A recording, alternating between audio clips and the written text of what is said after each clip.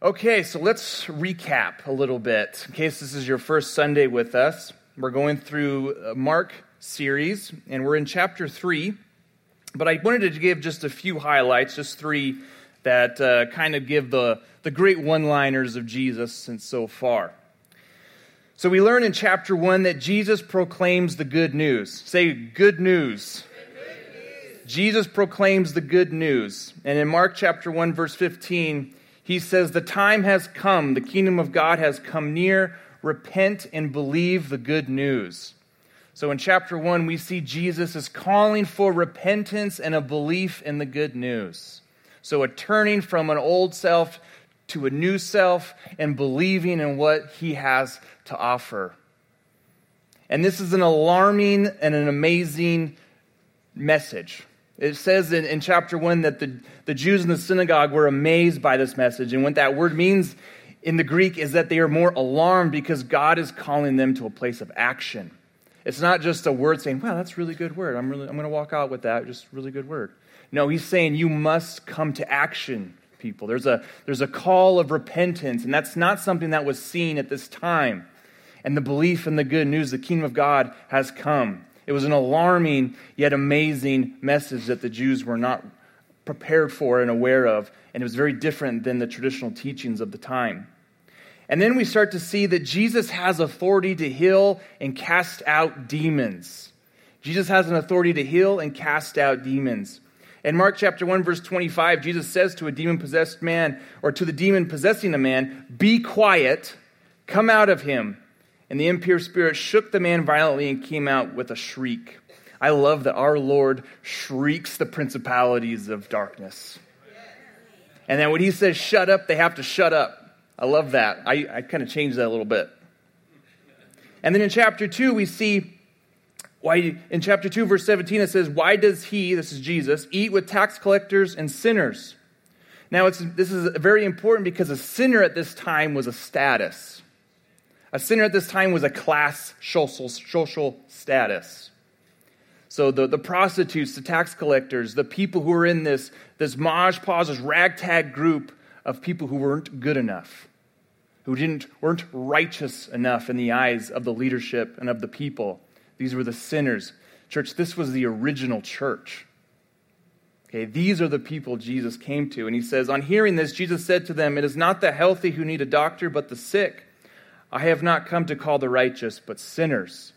So he's talking to this particular group of people, this social status class called sinners. The people who recognize that they are in deep trouble.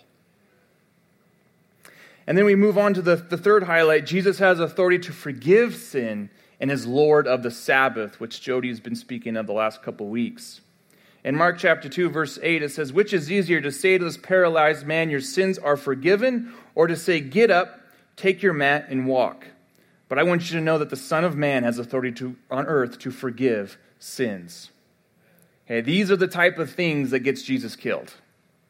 These are the type of things that the leadership of the Jews at this time were yelling blasphemy. It wasn't the healings, it wasn't the miracles. Those are the type of things you keep that guy alive, okay? That you don't kill the guy who's healing everybody, right? But you kill the guy who says is blaspheming, who's claiming the authority of God. And then in Mark 2:27, he says, the Sabbath was made for man, not man for the Sabbath. So the Son of Man is Lord even of the Sabbath. Even of the Sabbath. And that leads us into Mark chapter 3. And we're going to be looking at verse 7 through 19 today. Mark 3, verse 7 through 19. So if you want to pull that up in your Bibles, you can turn or tap to it. I think I have it up here for you guys as well. You can go ahead and follow along as I read it. It says, Jesus withdrew with his disciples to the lake, and a large crowd from Galilee followed. When they heard about all he was doing, many people came to him from Judea, Jerusalem, Idumea, and the regions across the Jordan and around Tyre and Sidon. Because of the crowd, he told his disciples to have a small boat ready for him, to keep the people from crowding him. For he had healed many, so that those with diseases were pushing forward to touch him. Whenever the impure spirits saw him, they fell down before him and cried out, "You are the Son of God." but he gave them strict orders not to tell others about him. Jesus went up on a mountainside and called to him those he wanted, and they came to him. He appointed 12 that they might be with him, and that he might send them out to preach and to have authority to drive out demons. These are the 12 he appointed: Simon, to whom he gave the name Peter, James, son of Zebedee, and his brother John. To them he gave the name Boanerges. I can never say that word. Sorry, it's the hardest word in the Bible to say. But it means sons of thunder. Andrew, Philip, Bartholomew, Matthew, Thomas, James, son of Alphaeus, Thaddeus, Simon the Zealot, and Judas Iscariot, who betrayed him. All right, so let's dive into this and see what the Lord has for us. Are you guys ready? Cool, 2 of you. All right. Are you guys ready? Yeah, all right, good. I know it's first service, but come on, guys, let's go. All right, so let's look at the first verses 7 through 10. So at this point, Jesus is gone viral, okay? Jesus has gone viral. In the first few chapters, we see Jesus, he's traveling around Galilee. People are amazed at what they're seeing, the things that he's teaching and preaching. But it's mostly a contained regional area. It's Galilee. It's a small, really insignificant Jewish state. But now what we see in this passage is that people are coming from all around the area. This is like if Utah and Wyoming just gathered around to see one person. Okay, I mean thousands and thousands of people. So he's attracting people to himself from all across these different regions. And when it says there, it says going to the lake. And when you see going to the lake, I want you to think of going to the wilderness. Okay, going to the wilderness. Whenever Jesus goes out in the wilderness, you got to prepare for, there's going to be a battle. All right, there's going to be a battle. Jesus went to the wilderness for 40 days and 40 nights, and there was a battle. Whenever Jesus goes to the lake, there's going to be a showdown. Okay? So that's what we're starting to see. He's going to the lake, thousands of people, so many people he has to get on a boat slightly away from everybody because they would have overpowered him. It would have you could imagine just the rush of people who were sick, hurt, demon-possessed, wanting to touch Jesus. And you could imagine the voice that he must have had to carry to reach all those people while teaching. Amazing. But we see people from Judea, from Jerusalem, from Idumea, which is Edom, regions across the Jordan. Where are my Moabites at? Woohoo! Just me? Okay. Regions across the Jordan, Tyre, and Sidon. And he actually ends up visiting most of these places. A lot of these places where people are coming, he will end up visiting himself during his ministry. But thousands of desperate people from an area, again, the size of Utah and maybe parts of Wyoming, are traveling to see Jesus. He's become viral. He's become an attractive show that people want to be a part of. He's not just a regional small power that's traveling to see people. He's becoming very well known. So he has become an attraction. So desperate people, you can imagine if you've been desperately ill, if your family member has been desperately ill, this is the last hope for so many of these people. Wow, there's this. You can imagine them sitting there in their little houses saying, "Man, there's this guy in Galilee who apparently is healing people, and people are talking about this, and it's all coming from travelers from Galilee in these different areas." But here's the catch: most of these people, if not all these people, just wanted something that Jesus could give, but didn't fully understand who he was. At this point in the story, nobody truly understands who he was. They just know he offers something that they want. Now let that sink in a little bit. Let me say it again. These people only wanted something that Jesus could offer, but didn't know who he was. You could imagine them crying out, "Save me, Jesus, from X, from this disease, from this leprosy, from my situation. Give me what you have, Jesus." They wanted the byproduct of Jesus, but not necessarily Jesus himself, because they didn't fully understand who he was. And this is what we're seeing in these first few chapters. We're seeing the byproduct of God.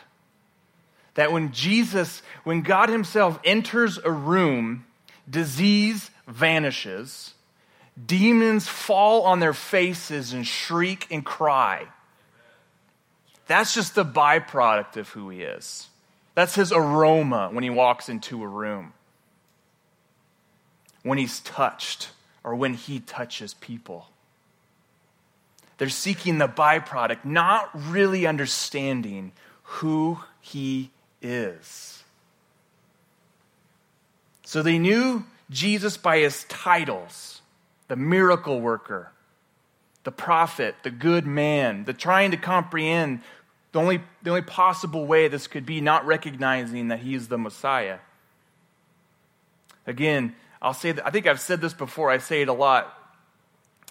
But they say, Jesus, clean me up, but don't ask me to bend the knee.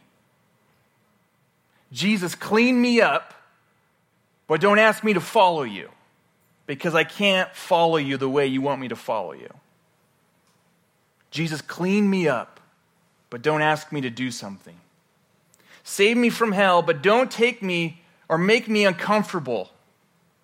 Don't make me confront the sins of my past, but save me. Heal my body, but don't make me believe on this message that is so hard to wrap our heads around.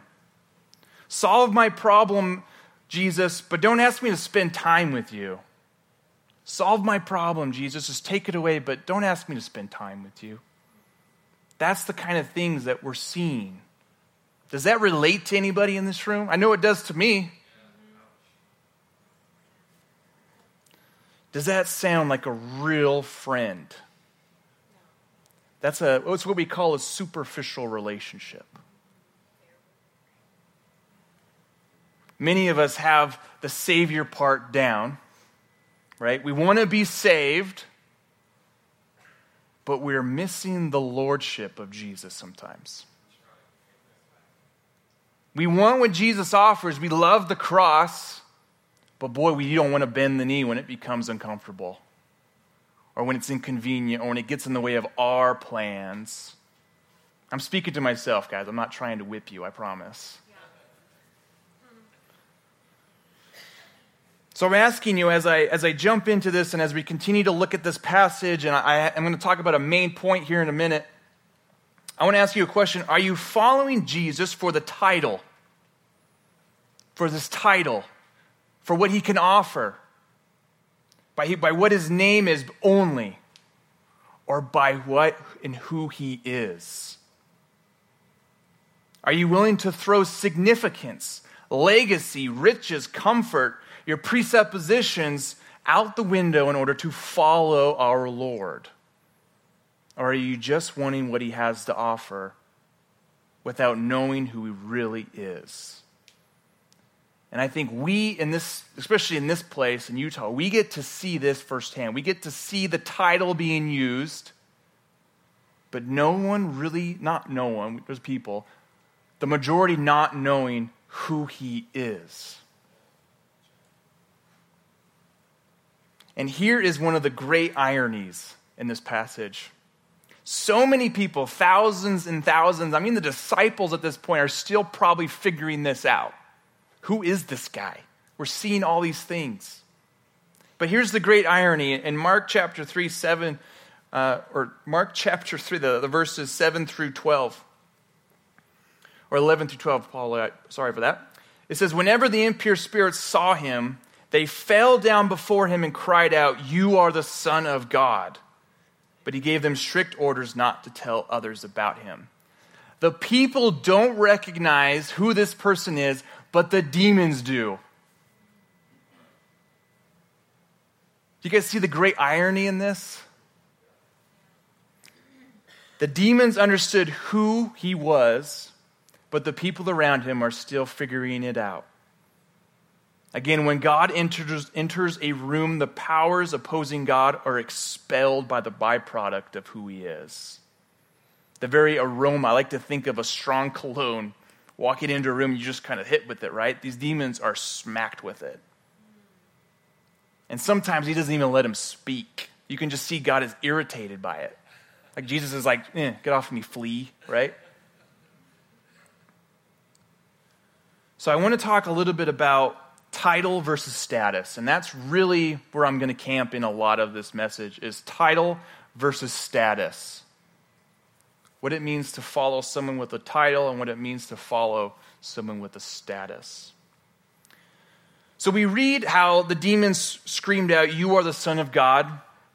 And that is a messianic title of our Lord. But that is not why they're screaming that out. They're screaming it out because it's the status of Jesus. It's not just the title, it's the status of Jesus. The idea here was that by screaming out to Jesus that he is the Son of God, which is one of the divine names of Jesus, it would strip him of his power. Their demons are trying to take an authoritative move on Jesus. It's kind of like when your mom would yell out your full name when you're in trouble. Yeah. Kelly Herbert Van Arsdal, and you just, right? That's what they're trying to do. You see it in chapter 1, he calls them, the demons cry out, it's called the Holy One of God, which means it's the one who carries with him the Holy Spirit. And then here again, the Son of God. They're trying to grab a hold of the authority of Jesus, trying to rebel and grab a hold of that. That's very much what the enemy wants to do. I want the authority that God has, right? I want to be God. That's exactly their whole driving force. Remember the garden? That's the exact lie that the devil told Eve. You can be like God. Don't you want to be like God? So by them trying to do so, it's irritating Jesus. I mean, it's powerless against him. His status is so far above these guys that it's white noise to Jesus. But they're trying because they understand the true status of what the Son of God means. Not just a title. And let me describe and define title and status here for a moment. So the definition of a title is a name that describes someone's position or profession. A name that describes someone's position or profession. A status is an official position or rank of importance given to a person. Let me repeat that. A title is a name that describes someone's position or profession. A status is an official position or rank or importance given to a person. So anyone can give themselves a title. But a status is given to you. A status doesn't come from you necessarily. A title is something that you can take and run with, but has no real backing to it. We've all studied history to a degree. We've all had bad kings. We're a country because we had a bad king at one point. There's a difference between a king and a king. A status of someone who is revered. Think of it as a teacher. You call yourself a teacher all you want, but if you're not teaching anybody, does it matter? But then you see a teacher who has a status as a teacher, someone who's looked at, and it actually teaches and gives away knowledge. There's meat behind that. You guys follow me here? Okay. So the demons aren't just reciting a messianic title. They understand that Jesus is true and sovereign, and that his status is God. You guys get that? Yeah. They try to speak against Jesus, but are silenced because they are below Jesus. And it's fascinating to me. You read these first few chapters, you see all these amazing miracles, and the Gospel of Mark is filled with miracles. And you look at how that relates into today with the demons. You see a lot of movies these days where demons are scary and they're powerful and they have these powers over all these different people and you can't exorcise them out and all these things. And then you read this and they are nothing to our Lord. They are cowardly and weak. It's because of the status that Jesus has. So Jesus is the Son of God, the Holy One of God. Again, that means the bearer of Holy Spirit. The very antithesis of the impure spirits in the room. So it's black and white have entered a room, and the white is crushing the black. The very antithesis. This proves who Jesus Christ really was and is, which is why he told them not to tell anyone. I remember reading that. Did you ever read that and go, why wouldn't you tell anybody about this? Isn't our job to tell everybody about this? Did you guys ever think that too? I remember reading that as a kid and being like, that doesn't make any sense. I'm supposed to tell everybody about him anyways. But this is a very important point, because one thing that Jesus didn't want to have happen is the revelation of who he was to come from demons. You guys see why that's important? It was a self-reveal that Jesus wanted, and in time. And then you got to remember, at this time, the Jews were looking for a warrior.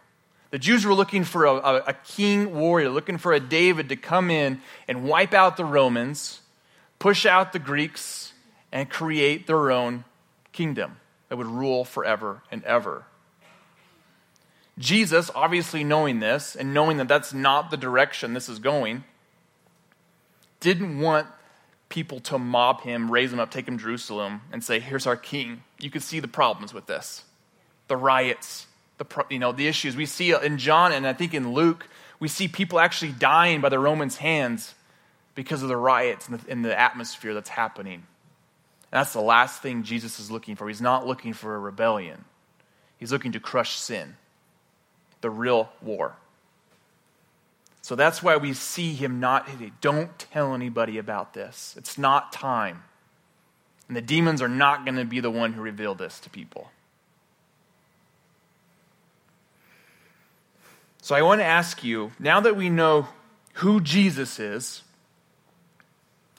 and that it wasn't time for people to be revealed to that yet, we're going to see that as we continue to study Mark, how that gets revealed out.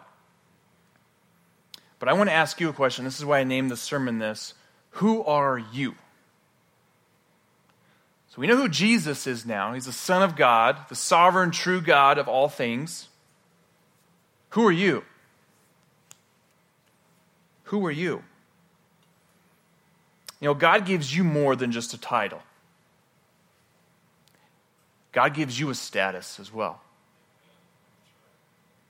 But I think too often we use it as a title, or we think it's a title. And when you look at the name that God gives you, which we're going to look at here in a moment, when you look at it as a title, you're not going to look at it appropriately. Your life isn't going to reflect it as it should be. But when you look at it as a status, something that was divinely given to you, your world can change.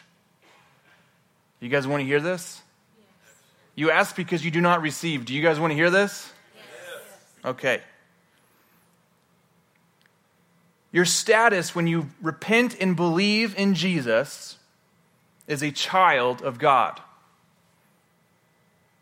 1 John 3, 1 through 3. I'm going to read a few passages here, and then we're going to break them up a little bit. 1 John 3, 1 through 3 says, "See what great love the Father has lavished on us, that we should be called children of God. And that is what we are. The reason the world does not know us is that it did not know him.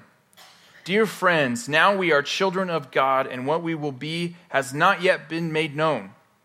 But we know that when Christ appears, we shall be like him, for we shall see him as he is.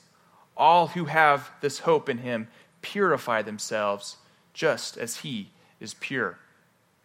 Now here's a common misconception. If this was a title, we would be born into it. As a prince is born under the king. That's not what this is. This is a status. It has to be given to us. We have to be appointed to this. Paul calls it an adoption. We are adopted into this status, this authoritative place in the heavens, in the eternals. Not something we are physically born into. Two passages here I'll read with you. Ephesians 1, 4 through 7. That's where I'll start. It says, "For he," this is talking about God the Father, "chose us in him before the creation of the world to be holy and blameless in his sight. In love, he predestined, or he foreknew us for adoption to sonship through Jesus Christ in accordance with his pleasure and will, to the praise of his glorious grace, which he has freely given to us in the one he loves. In him we have redemption through his blood, the forgiveness of sins in accordance with the riches of God's grace. And then Galatians 4:4-7, another one, Paul writes, "But when the set time had fully come, God sent his Son, born of a woman, born under the law, to redeem those under the law, that we might receive adoption to sonship. Because you are his sons, God sent the Spirit of his Son into our hearts, the Spirit who calls out, 'Abba, Father.' So you are no longer a slave, but God's child. And since you are his child, God has made you also an heir." Do you see where this is a status and not a title? There is a lot of power that God has poured into each one of us who have repented and believe in the good news, beyond even what we can comprehend. And so often we treat this as a title, as a name that we just go by. I'm a child of God. Yeah, okay. I guess that's what the Bible says I am. But you look at what Jesus did in Mark chapter 3, chapter 2, all of the miracles, the things that have accomplished, and do you realize that the same status and power has been thrown into you by the Spirit of God? This is a transformative truth. This is a life-changing, community-driven, state-changing truth.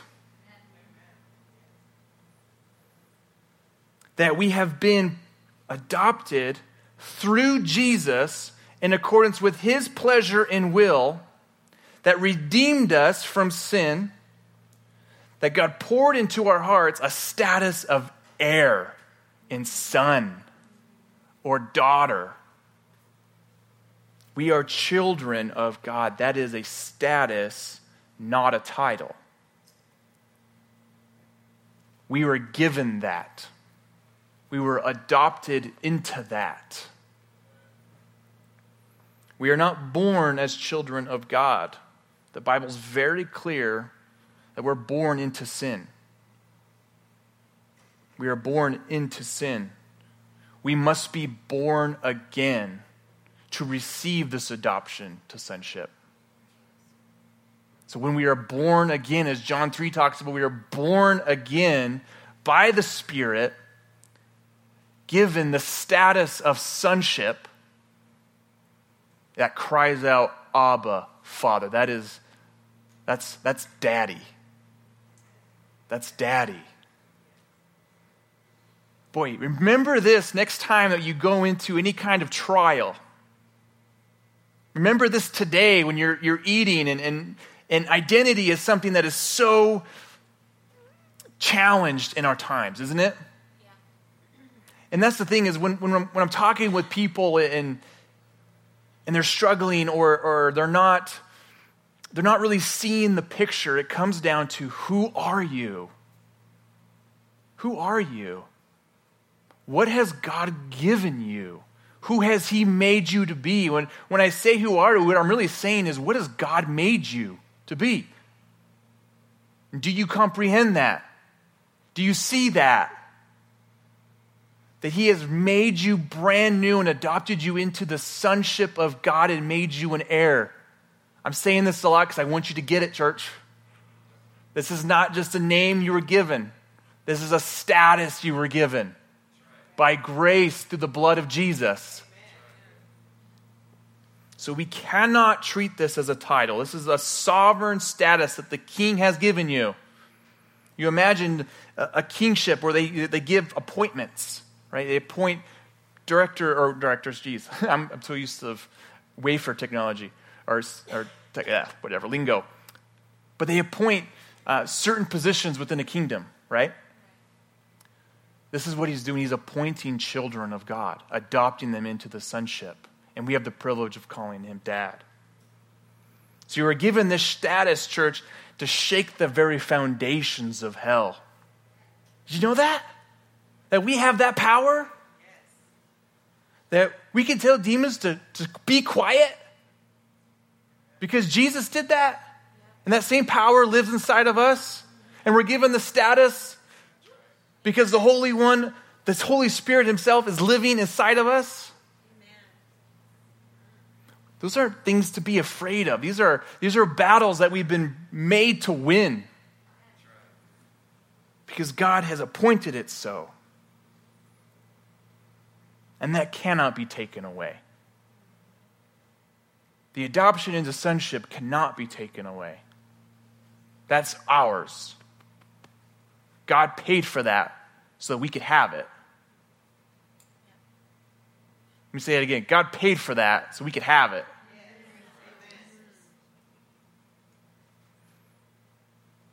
And then we go into the second section here. I want to show you how this lives out within the 12 when they get appointed. In Mark 3, verse 14, he says, He, Jesus, appointed 12 that they be with him, and that he might send them out to preach and have authority to drive out demons. Here we see a fruition of what it means to be a child of God. These men were children of God, appointed for a purpose. The 12 were appointed by Jesus, the same. We were predestined to do the same things. We were predestined. We were appointed to preach the good news of Jesus. We were appointed to cast out the demons, to lay the hands on the sick. That is very much real and still going. And here's the key. Here's a key. Before you go and do, you must first be. Before you go out and do, you must first be. What I mean by that is that you can have the status, you can understand you're a child of God, that all of heaven is poured into you through the Holy Spirit, and you've been appointed for a mighty work. But as a child, if you're not spending time with your daddy, how effective are you going to be? How healthy is that child going to be? So often we want to go out and do, but we forget that we first need to be with God. We need to be with him.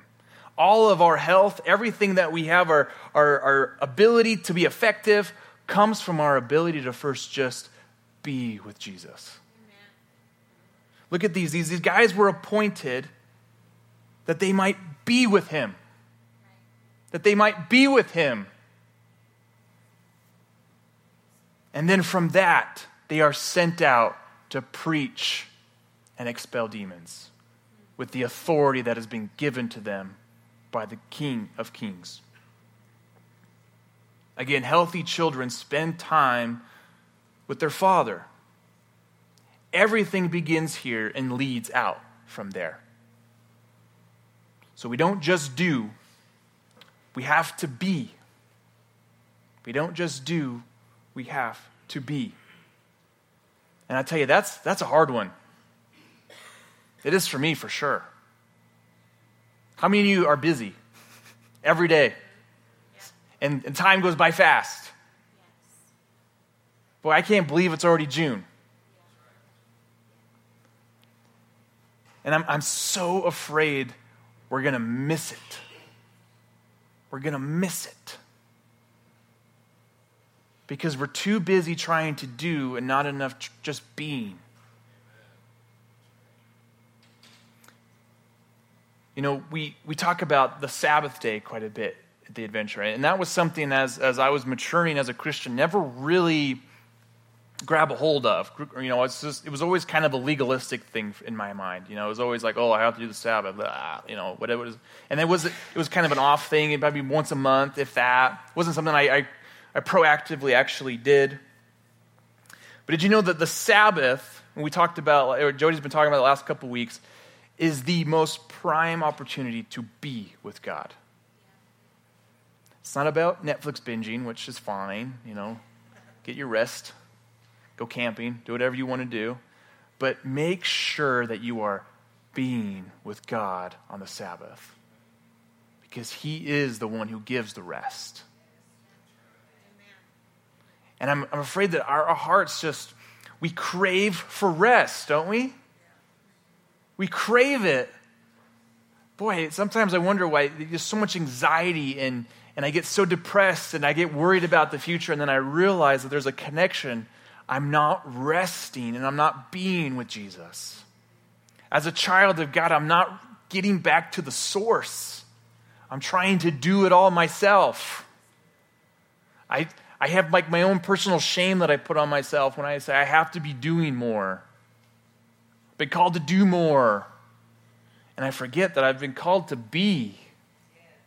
Been called to be. And when we had the Foursquare Connection last week, like I mentioned, and there was a fantastic speaker from Atlanta who really rocked my world, or God rocked my world through him. And he said, so often you get so caught up in the significance of doing, and we hide it as impact. But when really all we have to do is be, and God will fulfill the call that he has called on our lives.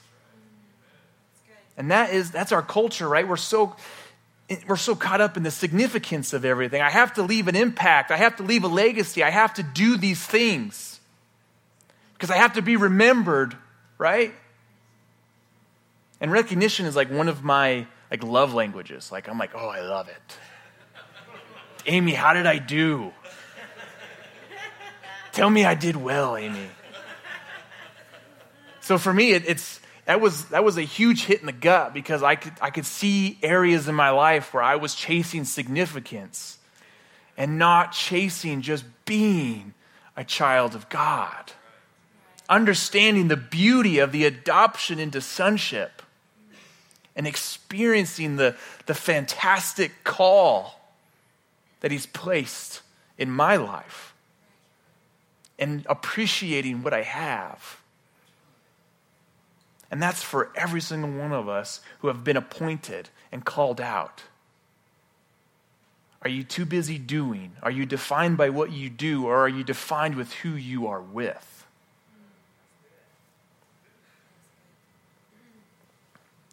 That's my challenge to you, church. That's my challenge to you, is to be a child of God, not just do the things a child of God does. You guys see the difference now?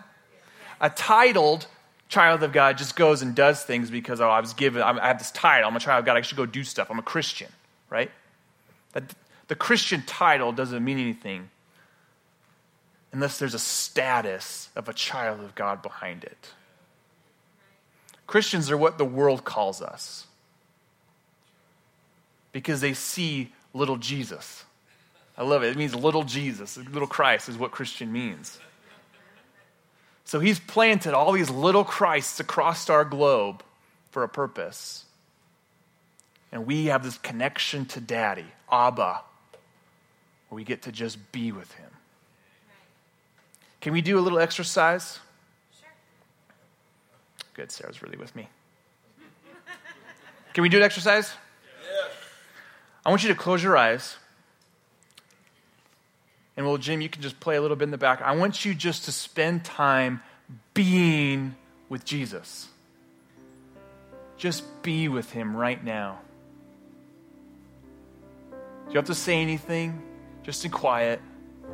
Be with God.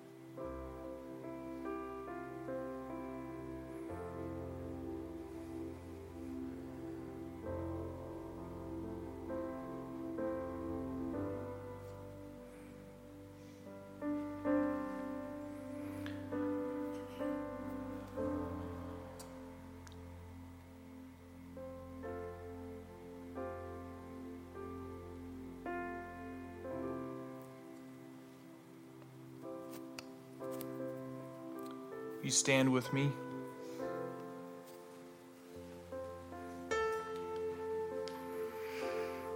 Again, Jesus wants to be with you. He's appointed you to be with him. He wants a relationship. He wants the relationship more than he wants what you can do. He wants you and all of that sin, all of that disgustingness that you know what I'm talking about in your own life. He wants to take that. He did take that. And the adoption to sonship isn't just something that we are now. It's also something with a promise in the future. That we will be like him at the resurrection.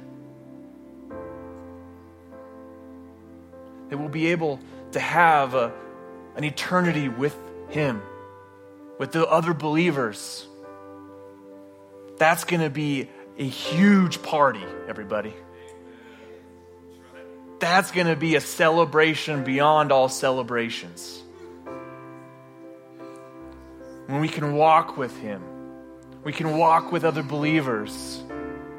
When we are risen, when we are resurrected again after this. I don't know about you, but I'm praying he comes tomorrow because I'm excited. I'm excited for that. So I want you to be with him, church. Don't miss what he has for you because you're too busy doing things. Remember, I think it was Jody who said something not too long ago, which says the greatest form of love is time. Be with your Abba. Every day. Every day. Be with him. I don't know many good relationships where you're only spending a few minutes a month with him, with that particular person. Cultivate this relationship. Cherish this relationship. Be proactive in this relationship. Set time to be with Jesus. Because I don't want people to miss out on the calling that they have. Because they're too busy doing things that they've not been called to do.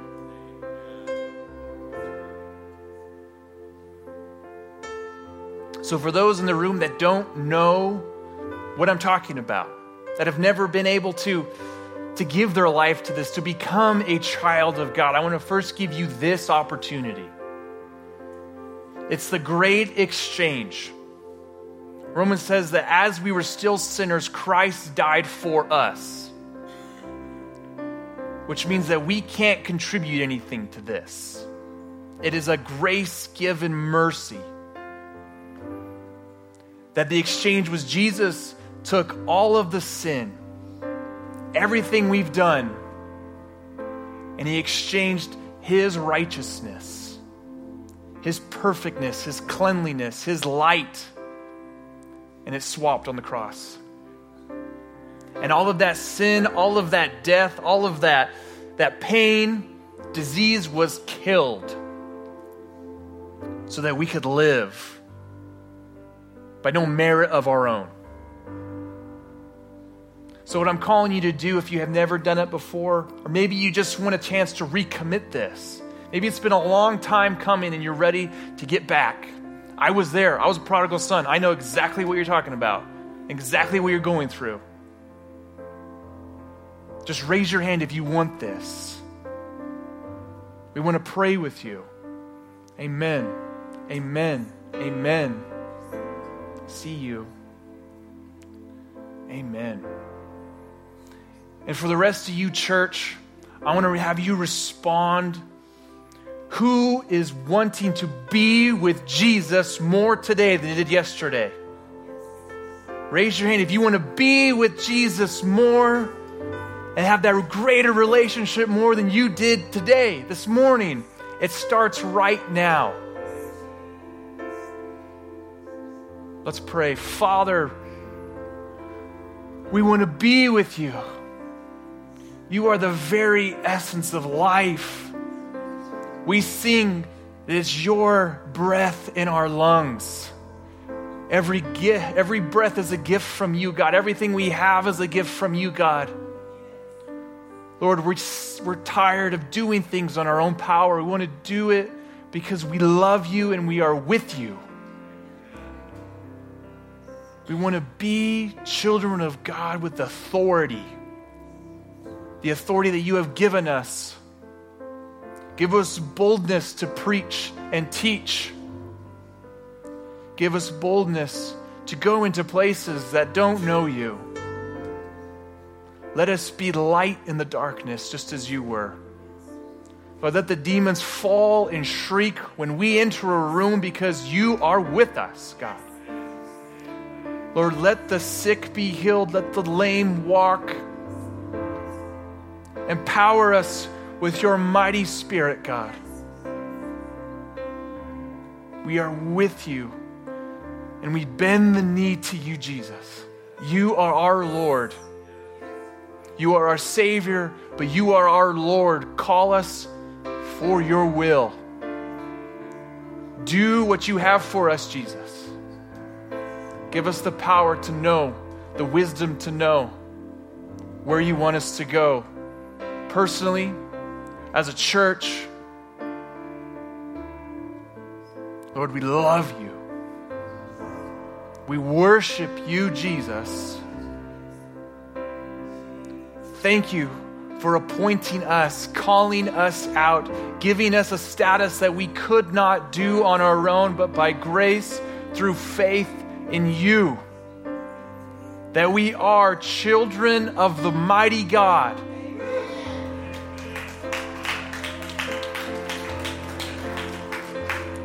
We call on you, Abba.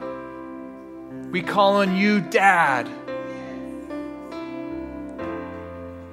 Thank you for being our rest.